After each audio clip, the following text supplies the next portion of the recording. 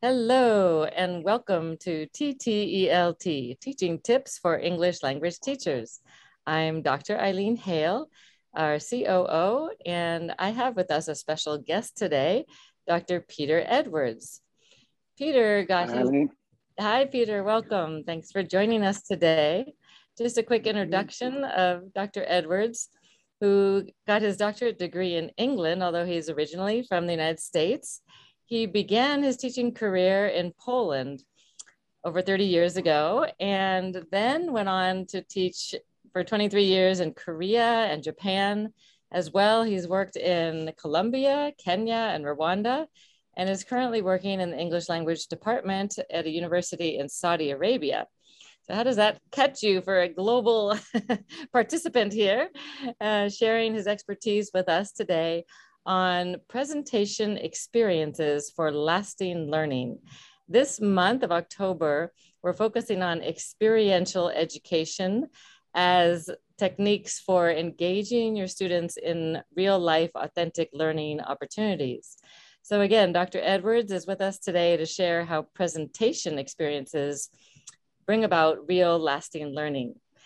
So Dr. Edwards, please take the microphone. We're so happy to have you here with us today, and feel free to share anything more about yourself and how you got into this technique of experiential presentations. Thank you so much. Please call me Peter, Eileen. Thanks so much for this opportunity. I love TTELT. It's great, and it's quite an honor to be here. So thank you very much. And I would like to share just a little bit of my own experiences teaching, and one in particular that I have been doing for quite some time. And I'll give you a little bit of background. It's about presentation skills, but in many ways, I agree with the quote here that John Dewey has been quite made famous for, that education is a social process. Education is growth. Education is not preparation for life, but is life itself. And that is something that has always, caught me. And I've always thought, wow, that's really cool. That's how I have felt about my own education and as an educator.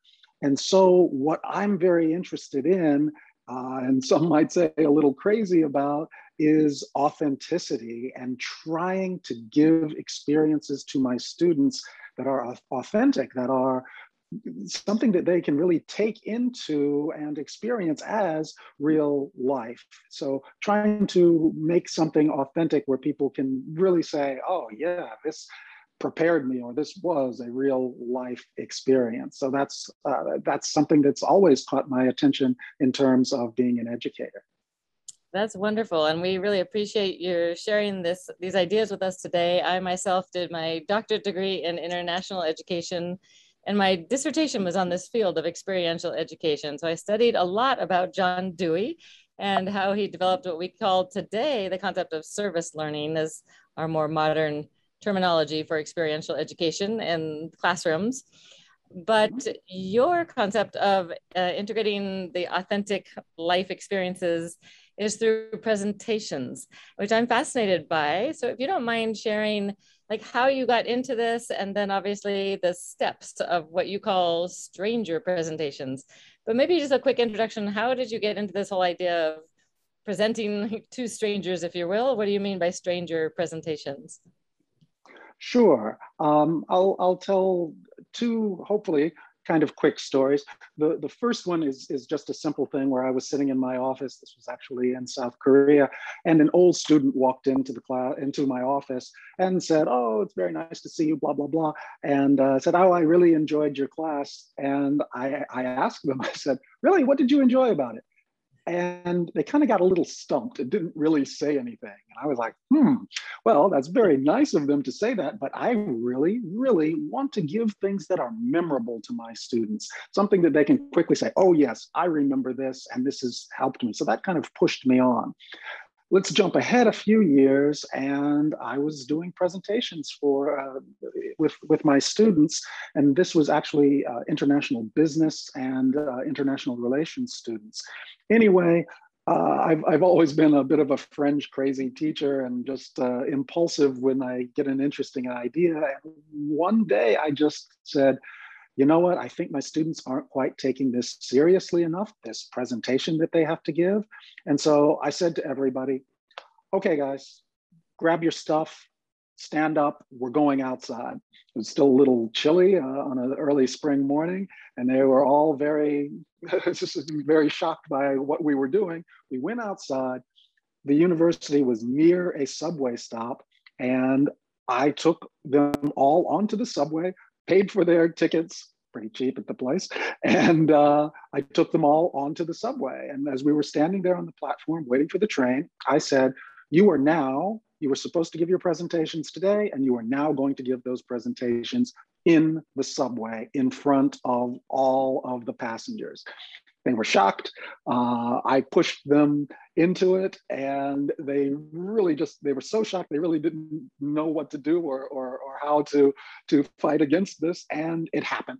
They gave the presentations. They got a lot of strange looks from people, and they were speaking in English, which is not commonly done on the streets of South Korea, especially at this time. And they did it. They did quite well. They got into the spirit of it. They stopped feeling so self-conscious, and they were all doing it as a team. But still today, I hear from students who say, oh my goodness, that crazy experience was really a big thing, and it helped me to get over a lot of my fear of public speaking. And consequently, just the fear of being willing to communicate in a second language. So later on, in another place, when I was teaching in Japan, I decided I'm going to formalize this, and I'm going to have my students on a regular basis give their presentations, instead of just in front of their classmates, give it in front of an unknown audience. Before they give their presentations, they don't know who will show up. And so I would have open invitations, and the students didn't know exactly who was going to come. Sometimes I would arrange it with other professors, other instructors, and sometimes I just put some posters out and people would just come. And I called this stranger presentations. And for those of us that can see the PowerPoint, I have capitalized the ST, the A, G, E in the word stranger to spell out stage. Because as Shakespeare said, all the world is a stage. And so that's my interpretation of what John Dewey said, and bringing that social and that real life experience into learning. That is fantastic. I didn't figure that out until you just explained that, the stage for within the stranger. That's fantastic. I love that idea. And, you know, it reminds me, I did an episode for us a little while back called Thinking Outside the Box. And this is exactly the type of thing I'm referring to. For those listeners, if you want to go back to listen to a previous podcast episode we have that I did on Thinking Outside the Box, Peter's episode today is a perfect example of that. And what I meant by do something radical, taking students on the subway when they're least expecting it, and how you might flip that as if you can't do something as radical as that, and whatever you are, bring strangers, if you will, into the classroom and shift things up for the students to really have to realize how to do live presentations and the importance of that. So thank you so much for sharing that background. Do you want to, you can quickly, if you want to quickly explain the steps, and then we'll go through one by one of each of the steps as we share your stranger presentation ideas today. Sure, actually, and that sounds fascinating. I think I'll go and recheck that that other podcast you just spoke about. That sounds great, Eileen. What I've done is I've broken this down into a somewhat arbitrary number of 7 steps. I like the number 7. 7 steps towards this stranger presentation that I actually did 7 or 8 times at a university in Japan, actually. And the way that I've broken them up is, as I said, somewhat arbitrary, but these are basically the steps that I used when I was doing this again and again on a large scale with all of my classes. And it is a little bit of a stepwise thing because my students, they kind of heard about this and they could be scared a little bit more than the shock and surprise of my first students on the subway. So I realized that having a bit of a step and a procedure was something that helped them prepare themselves for this. And also because I have done some teacher training about this to help other students. So I have this into these 7 steps that I'll go through now. And I hope that it gives a bit of an outline. Of course, it's not very strict in terms of the rules, but a bit of an outline of what I did to help prepare the students. And I have found success with this over the years that I've done this. Fantastic. So why don't we just take each step one by one, if that's okay? Absolutely. Your first step, I think you mentioned, is in-class spotlighting. Can you explain, and if you want to share a quote you have and explain what that means for our listeners? Yeah, I'll be happy to. The quote here is, and these are also a little bit arbitrary, but the quote here is actually from another teacher, and it says, "I liked how teachers and students of all proficiency levels participated. It helped me remember what it feels like to prepare and deliver a presentation in another language." This was a native English speaker who I asked to kind of turn the tables on us. I asked to give a presentation in Japanese. And this actually helped to relax the Japanese students who are giving presentations in their second language of English. But this idea of turning the tables and everybody in this kind of uncomfortable situation is some kind of equal status. Everybody has to be in that same discomfort zone, that same uncomfortable place. And I try also to make everybody speak for an equal amount of time. And now I'm not talking about the big formal stranger presentation, but leading up to that in class, I on a regular basis have the students spotlighted. So they'll be in small groups and I will give them numbers and I'll say, all number ones, please stand up. And they then must speak. And they must go on for 1 minute or 2 minutes or whatever, but they are on the spotlight and they have to speak for that same amount of time. Doesn't matter so much how well they speak English, but they all have to stand up, be spotlighted for that time. So before the big strangers presentation, we get them into the habit of standing up, physically standing up and speaking for a period of time. What I've noticed with myself at times and with a lot of teachers is you get a lot of noise in the class and you kind of get happy with that noise. But if you look really carefully, a lot of people are just kind of going, yeah, ha, ha, ha, ha. And they're kind of making noise, but they're actually not spotlighted where they actually have to produce language. So step one is on a regular basis, just in general, whether it's talking about their homework or doing an exercise, individual students several times within a class period have to stand up and have the eyes of maybe just 2 or 3 group members on them, but they have the spotlight. That's a great idea. I really like that. And that's very applicable to any setting, even if it's on Zoom, you can have a spotlight on Zoom. You're still doing remote learning. But particularly in the classroom, having to stand up and be in the spotlight, that's a great idea. I think everybody, wherever they are around the world, can apply that right away.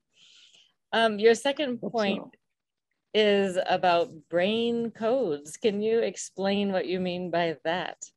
And how does that? Sure. I'll read the quote here and then get back into the title of brain codes. This is a quote from a student. "Telling other people my ideas was a nice experience, although I was very nervous and shy. I think this experience led me to be active and outgoing." This student, wow, I think about her all the time. She actually worried me a bit because she really had anxiety about speaking in public. She had anxiety about speaking in her native language. And this is something that so many people have. It's quite common to have this level of anxiety. But I was really concerned, oh my goodness, can I actually push this poor person to do the stranger presentation?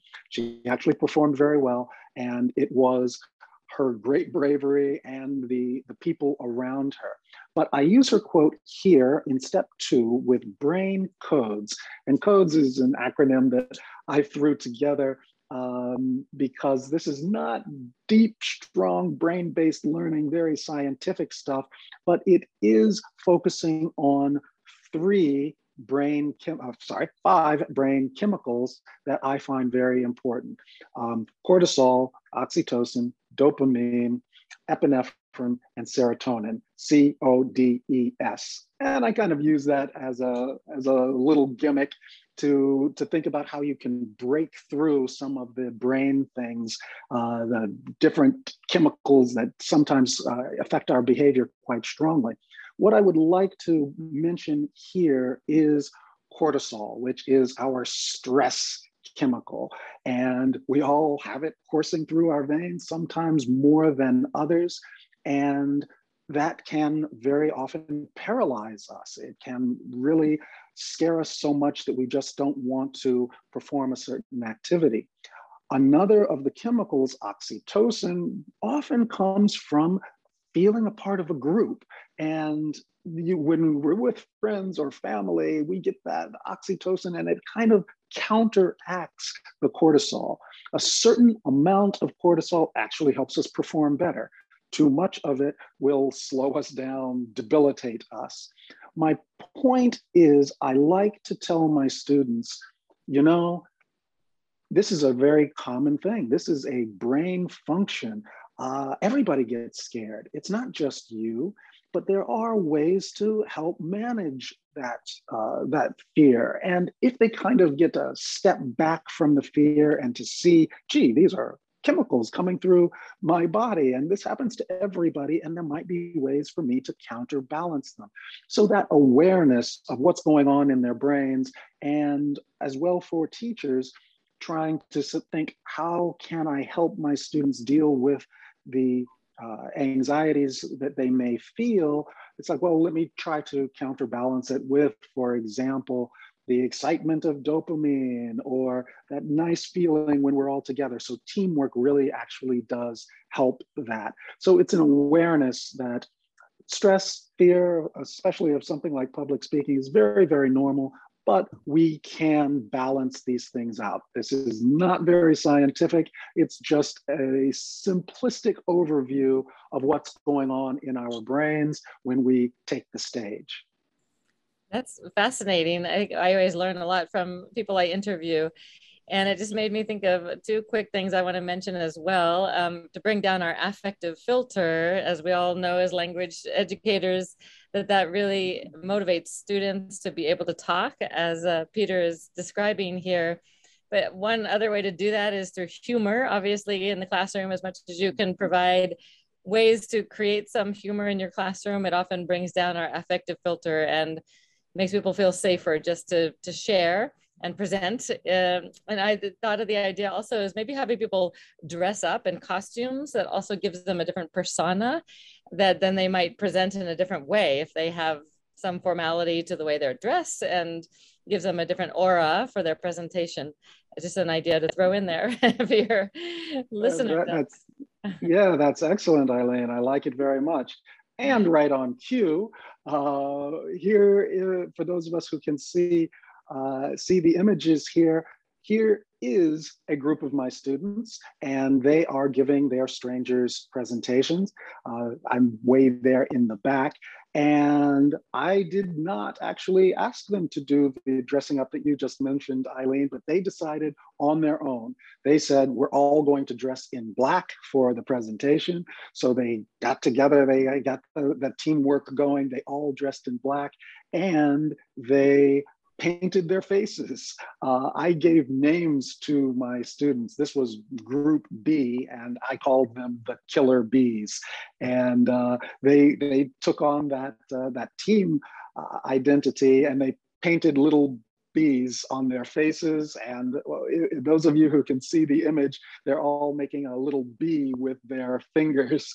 And that really helped them. That sense of esprit de corps, that sense of being part of a team, really did help. And just as you were saying, Eileen, bringing in some humor and the sense of dressing up and stepping outside of their normal everyday persona can really be very helpful. And so, yeah, that's great.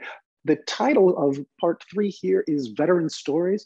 That's because I did take many of these people from this group and I brought them in for the next group of students that I had. And this was very helpful. So these were veterans of stranger presentations. They'd done it before, and having them come in to my new students who are all terrified about this idea, and to have the old veteran students come in and tell the stories. It was very calming for them to see people just a year ahead of them having survived this. And it's great for the veterans too, because they come in the classroom with a real swagger. They're like, oh yeah, we survived this.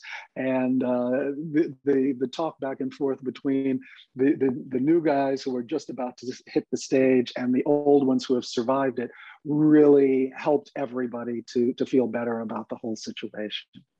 That's a fantastic idea as well, to have your older students, the veteran students that have been through your training, if you will, present to the newer students as an example and give your new students that confidence level. I'm sure you have quite the notoriety at your school for doing these things. It's good. Maybe infamy, maybe. Yeah. Do you want to share that quote too? I thought that was interesting for the application, the real life application of a student who then had a job presentation. Actually, this was a native speaker of English who also had to give a presentation in Japanese. And it says here, when I was interviewed for a job at a Japanese university, I was asked if I had ever given a presentation in Japanese. And you know, there are many of us who, as language teachers around the world, are also picking up the local language. And sometimes we forget what it's like for our students and that kind of fear. And so this instructor was being interviewed, and it was a surprise question. She never expected to get this. And she's like, oh, have I ever? Oh my goodness, yes, I did. I gave a presentation in the Strangers. And so I put this here because I really like it, because you get these great stories that you get to tell again and again. And it's really nice, again, that equal status, having the teacher take the stage just like the students, and getting to see that perspective again. And you never really know when it might pop up in the future as something that's a helpful benefit that you can talk about and say, oh yeah, I did have that memorable experience. So yes. Fantastic. Great. So moving along, we talked about, you have point 4 as team identity. Can you explain how, for our listeners, what you mean by that and how to create that team sense in your classroom? Yeah, sure. This is the same group of killer bees. And the quote here is, we really wanted to have fun and be as a team. People were looking at us like a fools, but we didn't care. Maybe felt even a bit proud. And it's great to see these photos of my old students, and they really did join together. It was a bit similar to my students in the subway experience. They said, well, we can't escape this, so we might as well embrace it. And they did. They took on this name. They had mascots, and they said, yes, even if people think that we're foolish, we're going to do this together. And it really was a great experience to see them not feel so alone on the stage, because they had this sense of a team, and that they were all working to do a good job. It was like, it's us against the world. It's us against the strangers. And they didn't feel bad about, looking a little silly, painting their faces, and they just hearing them cheer each other on was just a really, really very beautiful thing. So making the students not feel that they are doing this all alone, but part of a team. Sorry, Eileen.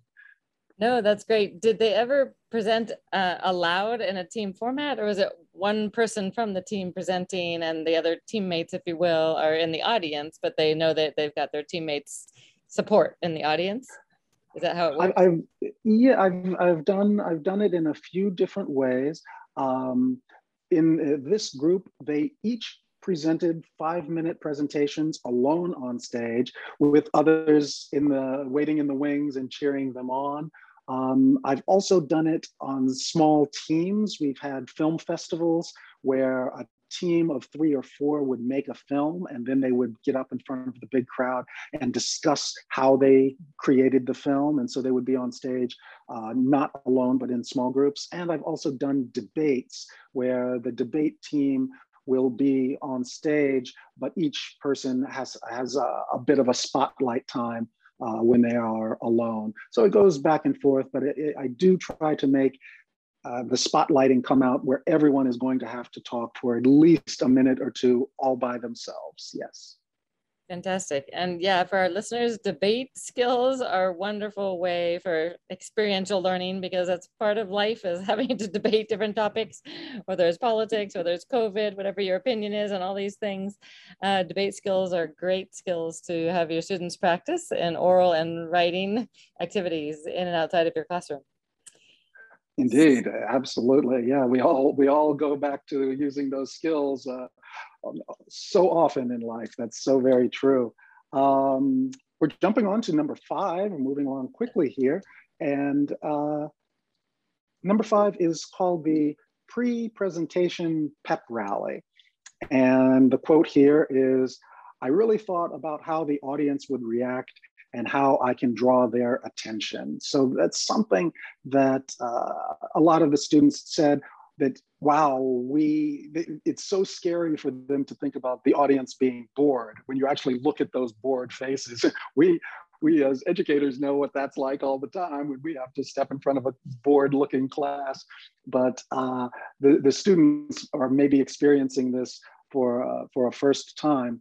And so one of the things that is also my crazy spirit I do is the day before the presentation the stranger's presentation, I actually bring them to what I call walking the battlefield. We go to the empty place with all the empty chairs, and I have everybody come up on stage to see how it feels to look out in front of all of these empty chairs.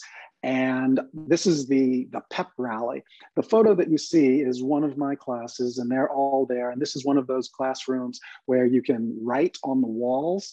And so I would have each student come up, and I would be kind of like the evil, the evil, my goodness, I think of the Michael Douglas movie of A Chorus Line, when he's the guy choosing the people and he makes everyone stand up there and he kind of interrogates them. So I would play that evil role, and I would look at them and they would stand up there by themselves, and I would say, "Are you going to cry tomorrow? Are you going to fall apart?" And they're like, "Oh, I don't know. Well, maybe."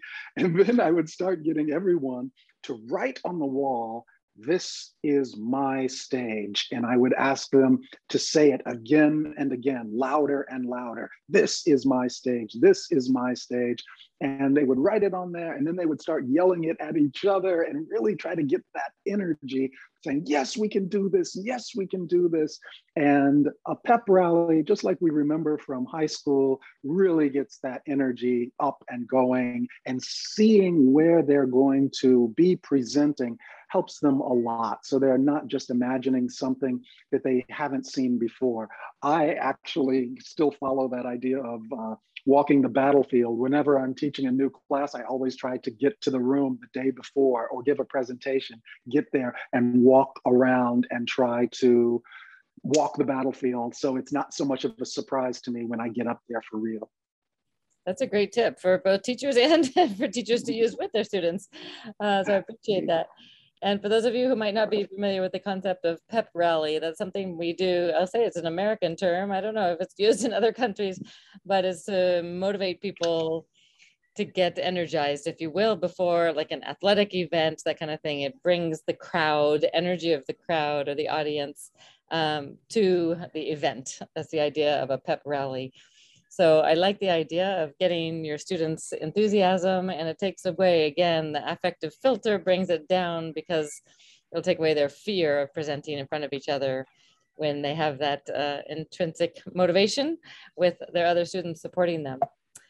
So then we get into, we're almost finishing our 6 and 7 points. 6 is repeated presentations. This is really important point for all of us. If you'd like to elaborate on the importance of repetition and as part of presentations.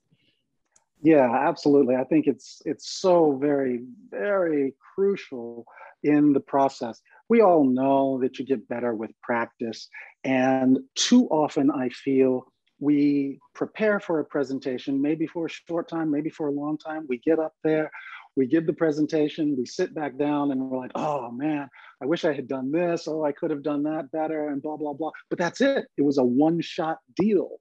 And so what I try to do is to give my students another chance. And so I was very fortunate with some of my students here in Japan where it was a 2-semester course. And so they gave the presentations sometimes a bit different, but they gave it in one semester and then in another semester. But I have also done it within one semester, one course, where they get to do this big presentation more than once. And I do this also on a very small scale, like the spotlighting. I have them give the presentation in front of 2 or 3 people and then switch groups and give the same presentation again. And you know, it's just in every single case, you see the improvements are drastic when they get to do it a second time or a third time.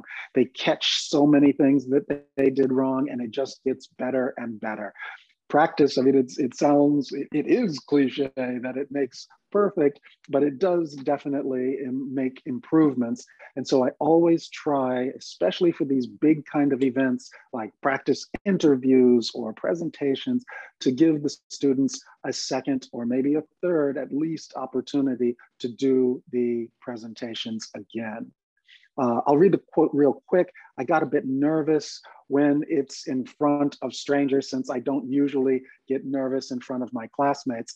Yeah, that's the thing. Sometimes we do get some practice just in front of our classmates, but it's a kind of different animal when it's in front of strangers. So when they get to do it more than once, that really helps to iron out some of those problems. That second chance, we really need it, but very often in the learning experience, it's the one-shot deal. So I try to avoid that when possible. Fantastic. And I'm sure offering a chance for feedback and Q&A can also be a part of those repeated presentations to hone in the specific skills you're looking to teach at any given point in time. Absolutely, absolutely. All right. Sorry, go ahead. No. I was just going to, as we've moved to the 7th one, picking up on what you were just saying, Eileen, that yes, reflection is such a key. And so, as I've mentioned in earlier steps, both the hopefully a second chance to repeat the presentation comes along for the students. Also, I bring back the veterans to teach the next class that I have, what it was like for them. Also, I very often, after the Big Strangers presentation, I give them some sort of an assignment where they must reflect and write something and talk about how it felt and what they learned from it. So some formal way of reliving and thinking about what did I learn from this, instead of just the sigh of relief that it's over, to actually go back and really say, you know, I did learn something from this. Let me talk about exactly what it was. And it very often is yet another bonding experience because they'll share with each other and say, oh, real, I felt that too. Oh yeah, okay, I thought that was just me. And it's a nice bonding experience and a good time to reflect and to really see, gee, that was a very meaningful learning experience for me. I have the quote here, after my graduation, I feel more what strangers brings to my life. Strangers grew me up in a non-academic way. This was one of my students that is now in corporate Japan and looks back on the time that she was up on stage and that this continued to happen to her in her work life, where she would be thrust into a situation where she had to defend what her company was doing or ask for a promotion or convince a client. And she says, you know, a lot of the things that I have to do in my work life were very, very similar to taking that stage in front of these strangers. So some things that she didn't quite realize when she was doing it, she was just trying to survive and get a good grade in the class. But as years went by, she found value in the experience. Fantastic. And I know we've already made a half an hour, so we'll wrap up quickly. But you wanted to mention about Gordon Allport's contact hypothesis briefly, and then we'll wrap up with your final teaching tips. Sure, just very quickly, the contact hypothesis it has to do actually with prejudice, but I found it very helpful with willingness to communicate.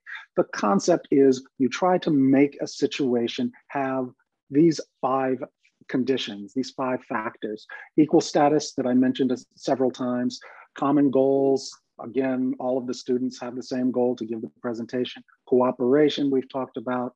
Authority support, the instructor, whoever who says, yes, this is what you're going to do. And these 4 together kind of combine to the friendship potential. And these 5, and any of your listeners, viewers who would like to look at Gordon Allport's contact hypothesis, he put these together and it really does help the learning experience and the willingness to communicate.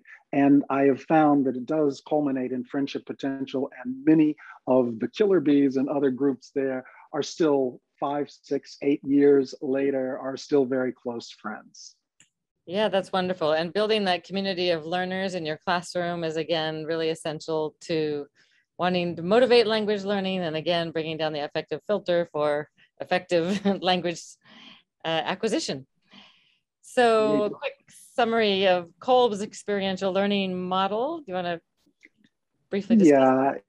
Yeah, it's again something that's easily found. It's just the idea of having strong experiences, reflecting on them, and then putting together some of the abstract ideas in that reflection, and then trying it again. It's just a cycle of taking a real life experience, thinking about it. This is a great oversimplification of his wonderful model, but just in a few seconds, just having the experience, reflecting on it, taking some key abstract concepts out of it, and then trying them in an experimental way in new situations. And it is just a cycle of learning. It's how we all learn, and it's nice to bring into the classroom. Fantastic. So for our listeners, what would you say are the biggest results you get out of using this technique of presenting to strangers, if you will? What are your takeaways for our listeners that help your language learners in particular succeed in their language acquisition?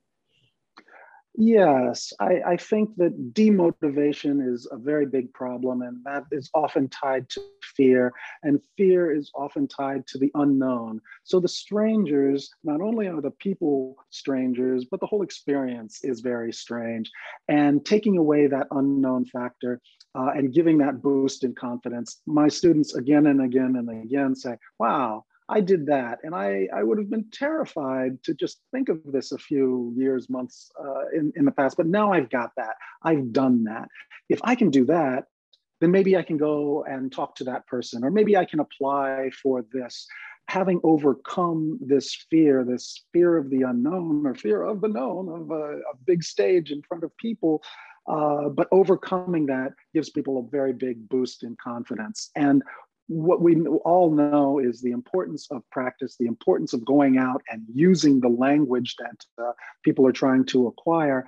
But people, if they are not willing to go and take that leap, then they're not going to get that practice. And they're going to sit quietly. They won't raise their hand. They won't go over and talk to that person. And so anything that helps overcome or at least manage that fear can really be a boost in all kinds of learning. Fantastic. So just to summarize our top teaching tips with Peter, you have a couple points you want to mention as a summary for our listeners? Yes, strive for authenticity. Make it real for the students so that they're like, yeah, this has very clear applications in my real life. It's not just in that safe, comfortable place. And that's the second one, get familiar, everyone get familiar, including the teachers, with discomfort. And so sometimes we all as teachers want to make our classroom as comfortable as possible because we care so much about our students. We don't want to hurt them. And we also want them to like us. But sometimes the discomfort is something that can really actually help them and make the learning a bit more authentic. And just in general, even when you're pushing your students into the discomfort zone, I always strive to make my students even more than having them believe in themselves, because that sometimes is tricky, but I want to make sure that my students believe deeply that I believe in them. And when they believe that I believe they can do it, that seems to really push them. There's actually some research about this as well, but that's what I try to do. I want to make sure that they know, hey guys, even when you're scared, even when you're uncertain, I know you can do it. And if I can make them believe that I believe in them, they can move mountains. That's fantastic. I love that. And that's a wonderful ending to our podcast with you today. We really appreciate your time with us, Peter. You've given us a lot of valuable tips for presenting to strangers as an authentic way to experiential education outside the classroom and inside the classroom, how to do both. So thank you so much again for joining us today. We really appreciate your expertise. Just for our listeners, don't forget at the end of every month, the Saturday, October 30th, we have 2 times what we'll be doing our TTELT talks, 12 noon Eastern Standard Time and 5 p.m. Eastern Standard Time.